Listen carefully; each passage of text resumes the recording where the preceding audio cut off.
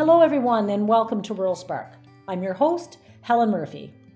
This week we're taking a look at the power of small business in small town Canada and how an enterprise can look beyond the bottom line to help build a better community and even a better world. Our case in point is Cowbell Brewing in Blythe, Ontario. There are thousands of breweries in North America today, but Cowbell is on track to be the first one that's carbon neutral. Opened in 2017, Cowbell is also making a big difference in giving back to its community and to a variety of communities across Ontario where its beer is sold. So we wanted to know why the brewery made such ambitious commitments and how it's making good on them, while also continuing to grow. And we wanted to know how this all fits into the business's success. So we're pleased to have with us today Grant Sparling, Cowbell's Chief Development Officer, to share the story. Hello, Grant, and welcome to Rural Spark. Thanks for having me on here. It's a pleasure. So first of all, can you tell our listeners a little bit about Cowbell Brewing and how it came to be? Yeah, Cowbell Brewing is a destination brewing facility in Blythe, Ontario. And really the journey began for my family about 10 years ago. And we were in the propane industry before, so it's quite a transition into craft beer. But we sold the propane business, Sparling's Propane, about 5-6 years ago. But I'm now the third generation to live and work in Blythe, and our family remained committed to the village. We all live here. We've all worked here. So when it came time to look for our next venture and our next opportunity, it made sense for us to stay in Blythe, where our family's been since just after World War II. And the initial conversation about a brewery began as a small brew pub. We were going to take an existing building on the main street, renovate it, but it would have been a much different operation than where we are now. There would have been no distribution, no LCBO relationship. It would have been a very small hometown brew pub kind of feel. And that was inspired by the Blythe Festival. Been in operation for over 4 decades here. They're the only theater company in Canada to exclusively produce and premiere Canadian content. And that's really been a difference maker for Blythe. But they can attract anywhere from 20 to 35,000 people a year every summer. So we were looking for a way to create a destination for those tourists to have a bite to eat and a beverage before or after the show. And then we began looking at other breweries, what we wanted to be like, what our ambitions were. And we started saying that the world doesn't need another beer. It doesn't need another brewery. North America now has over 7,000 breweries. So if we were going to do this, it needed to be unique and different and special. And the most important word that we began using was authentic. And the authenticity of our brand and our story really revolves around Blythe and the story of Blythe. We wanted the brand to reflect the community, our county, the agricultural roots. So we ended up abandoning the concept of a brew pub on the main street and moved the vision to a farm that's been in our family for about 50 years, right at the edge of town.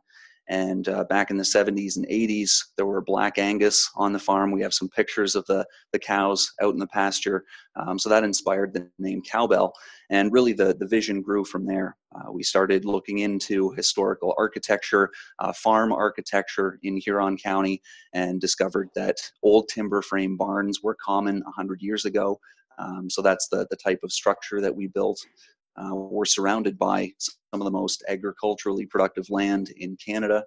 So we decided to include a restaurant in our operation.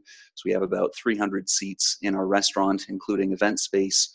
And over 75% of the food that we source for the restaurant comes from within our own county.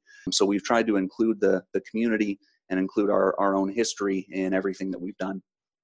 So starting with the green space really gave you the opportunity to build a destination. So instead of going to Main Street, which of course works for lots of businesses, but you folks found that going on the farmland and creating this, a unique experience, custom designed, really allowed you to be a destination which people are willing to, drive outside the community for.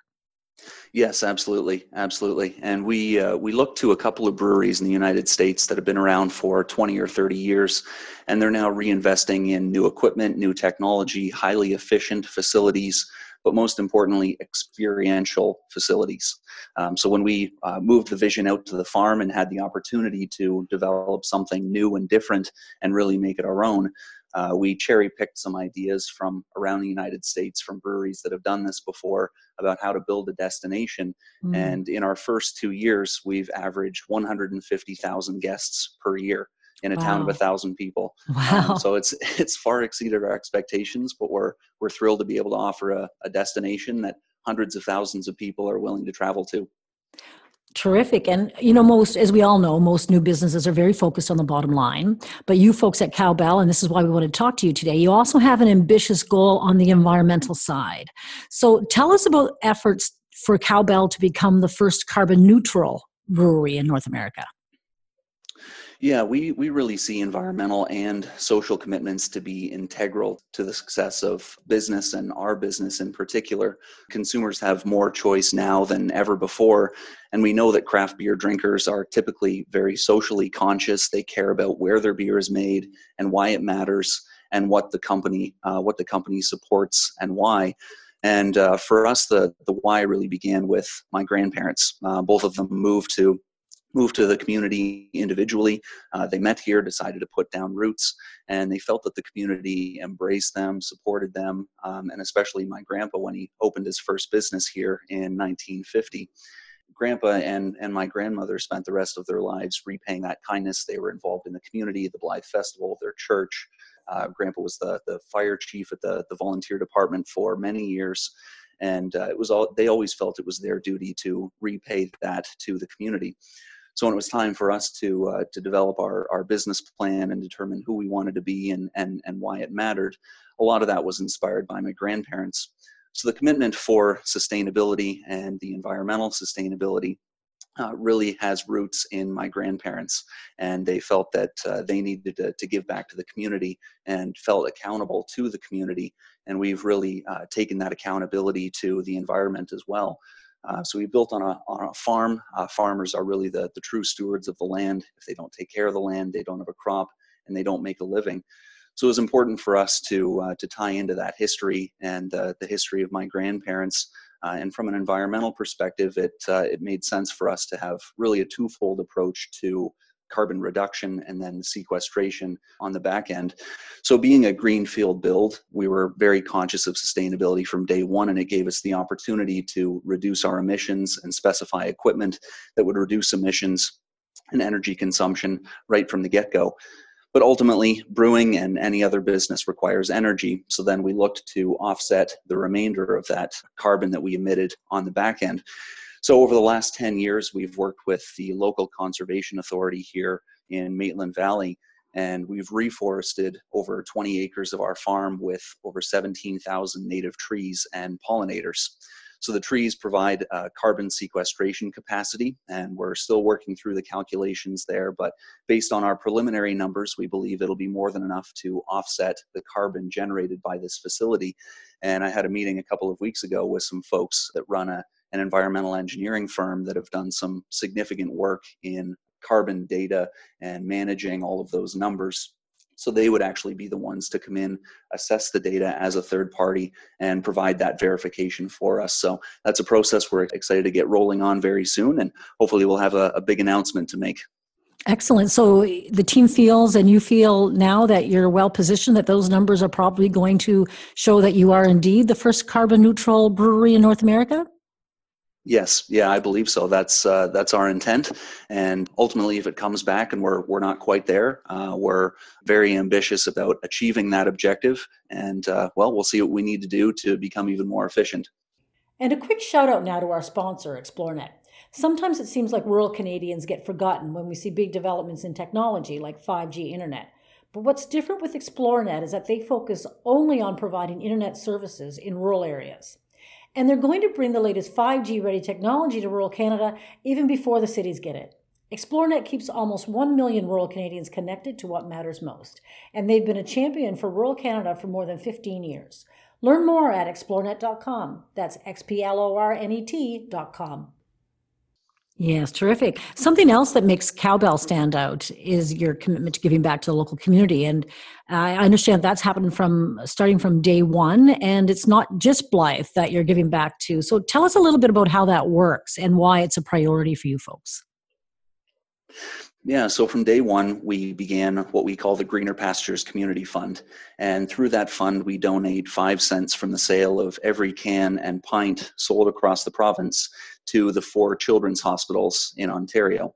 So from that very first can of Absent Landlord in May of 2016, we've maintained these relationships. And where possible, we identify specific projects within each hospital. So that way our team and our customers can see the impact and know that we're making a difference in a very specific way, and also in a way that allows these hospitals to address needs within their facilities. And I remember early on when we were beginning this relationship, we were at a tour at McMaster Children's Hospital, and we went into the children's oncology department. And there were maybe 3 or 4 of us from Cowbell there at the time, and we were absolutely speechless.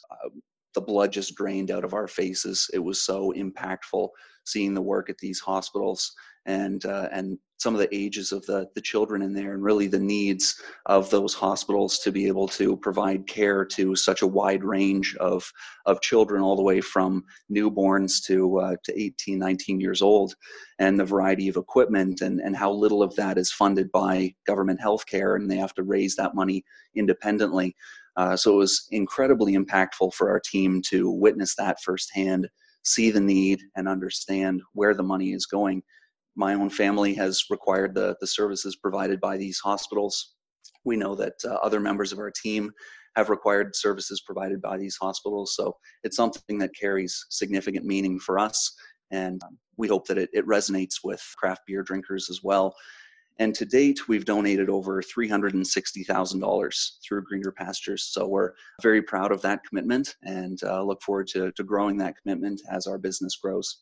It's impressive for sure. And let's talk a little bit more about the team. What do these kinds of commitments, that giving back to the community in the hospitals and the commitment to environmental stewardship, how do you find it motivates or helps with recruitment or helps with productivity? How does it impact your team?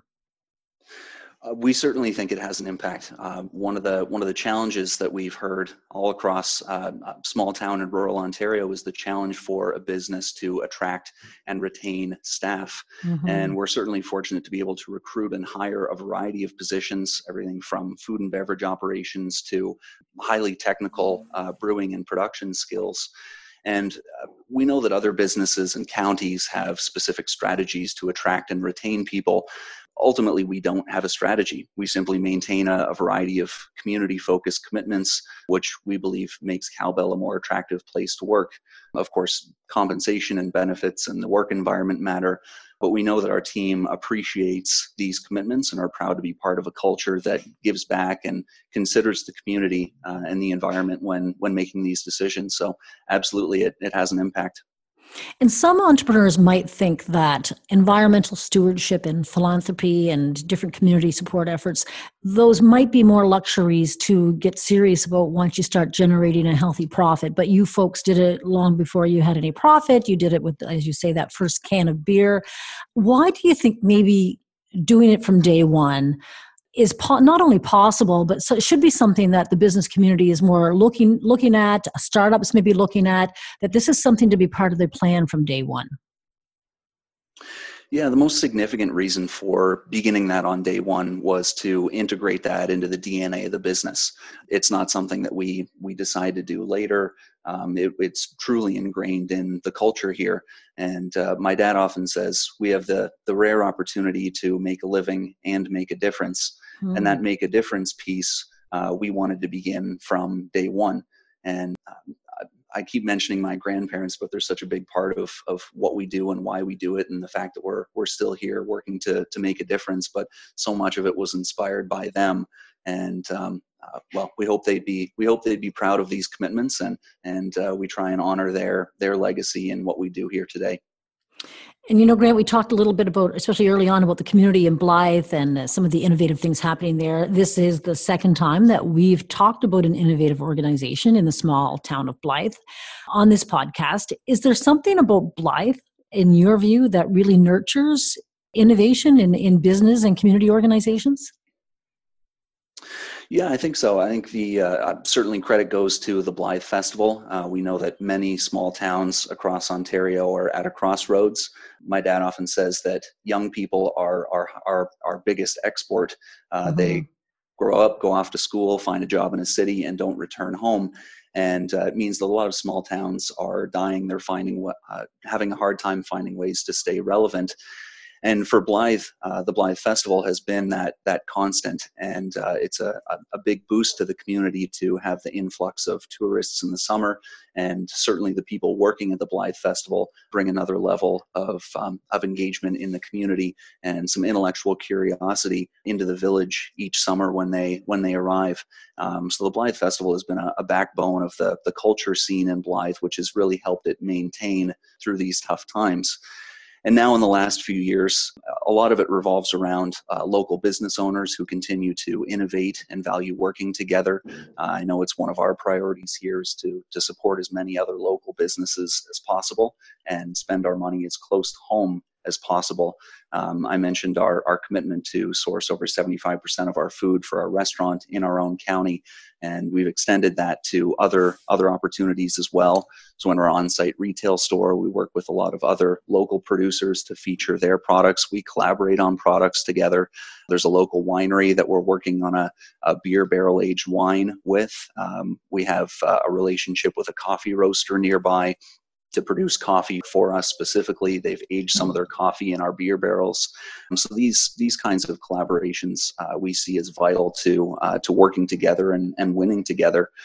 And then I think the final piece of that is strong local champions. Peter Smith, who I know you've spoken with previously, people like Peter Smith who were not born and raised here but see value in small town and rural Ontario and Blythe specifically, come in here and bring a whole new set of experiences and perspectives and connections to our community.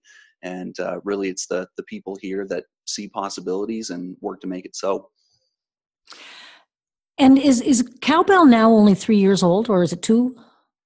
We've been open just over 2 years. Just over 2 years. Wow. So you're still very young to be doing all these great things. But I have to ask you about the future. So where do you see the business, say, 5 years from now? And what kind of, when we look at these commitments, what kind of an impact do you hope Cowbell will be making then for the community and as an environmentally aware business? Well, it's tough to say. The 2 years, it's felt like a lot more than that. We're a pretty ambitious team, and we're not entirely sure where we'll be in 5 years, but pretty excited to see where it goes. Certainly in terms of our commitment through the children's hospitals, we'll be well on track to exceed $1 million in donations to the children's hospitals, which is incredibly exciting. We'll be well on our way to hosting large-scale outdoor events like concerts and festivals at our property here in town. We'll likely be employing over 250 people at that time. We'll likely be distilling. We'll have built out our packaging hall for increased production, and who knows, maybe we'll be exporting to other provinces and some states by that time. Sounds good. And I have to I think Blythe is up near the top of my list now of rural communities I haven't been to yet that I have to make a trip to. So summertime sounds nice in Blythe. So I think maybe summer of 2020, I'll get down there for a visit. That would be terrific. And you know, I like fun facts. And when I was poking around online this morning, I did learn something interesting about you that I have to ask you about. It's not related to brewing. And that's your being named as one of Canada's top 20 under 20 when you were just 18 years old for the co-invention, as I understand it, of a non-invasive influenza vaccine. So are you a medical researcher in your spare time? Well, this was developed as part of a program through Shad Valley, which is a phenomenal summer program. And our team was tasked with the challenge of developing a product for the aging population of Canada. And we did some basic market research and surveys and found that the elderly population would be more inclined to be vaccinated for influenza if there were a way to do it without a needle. And so we developed a non-invasive solution, which has gone on to be patented in 7 or 8 jurisdictions around the world. And well, we're looking for an opportunity to do something with that invention, and we'll see where it goes. Well, that's fascinating. And obviously, you're an innovative person in an innovative business and doing great things for Blythe. So we wish you all the best. And we'll drop in and I'll be sure to look you up and say hello when I make my trek there. Thank you so much for being on the podcast today. And I look forward to hearing all about your adventures with Cowbell Brewery and seeing when that title finally comes in, hopefully in the months ahead. Thank you very much. My pleasure. Okay, bye-bye. Bye. And thanks to all of you for joining us this week on Rural Spark. Our team includes content producer Catherine Murphy and technical producer Tara Seabarth. Music is by Jason Shaw. We wish you all the very best for the week ahead in your part of rural Canada.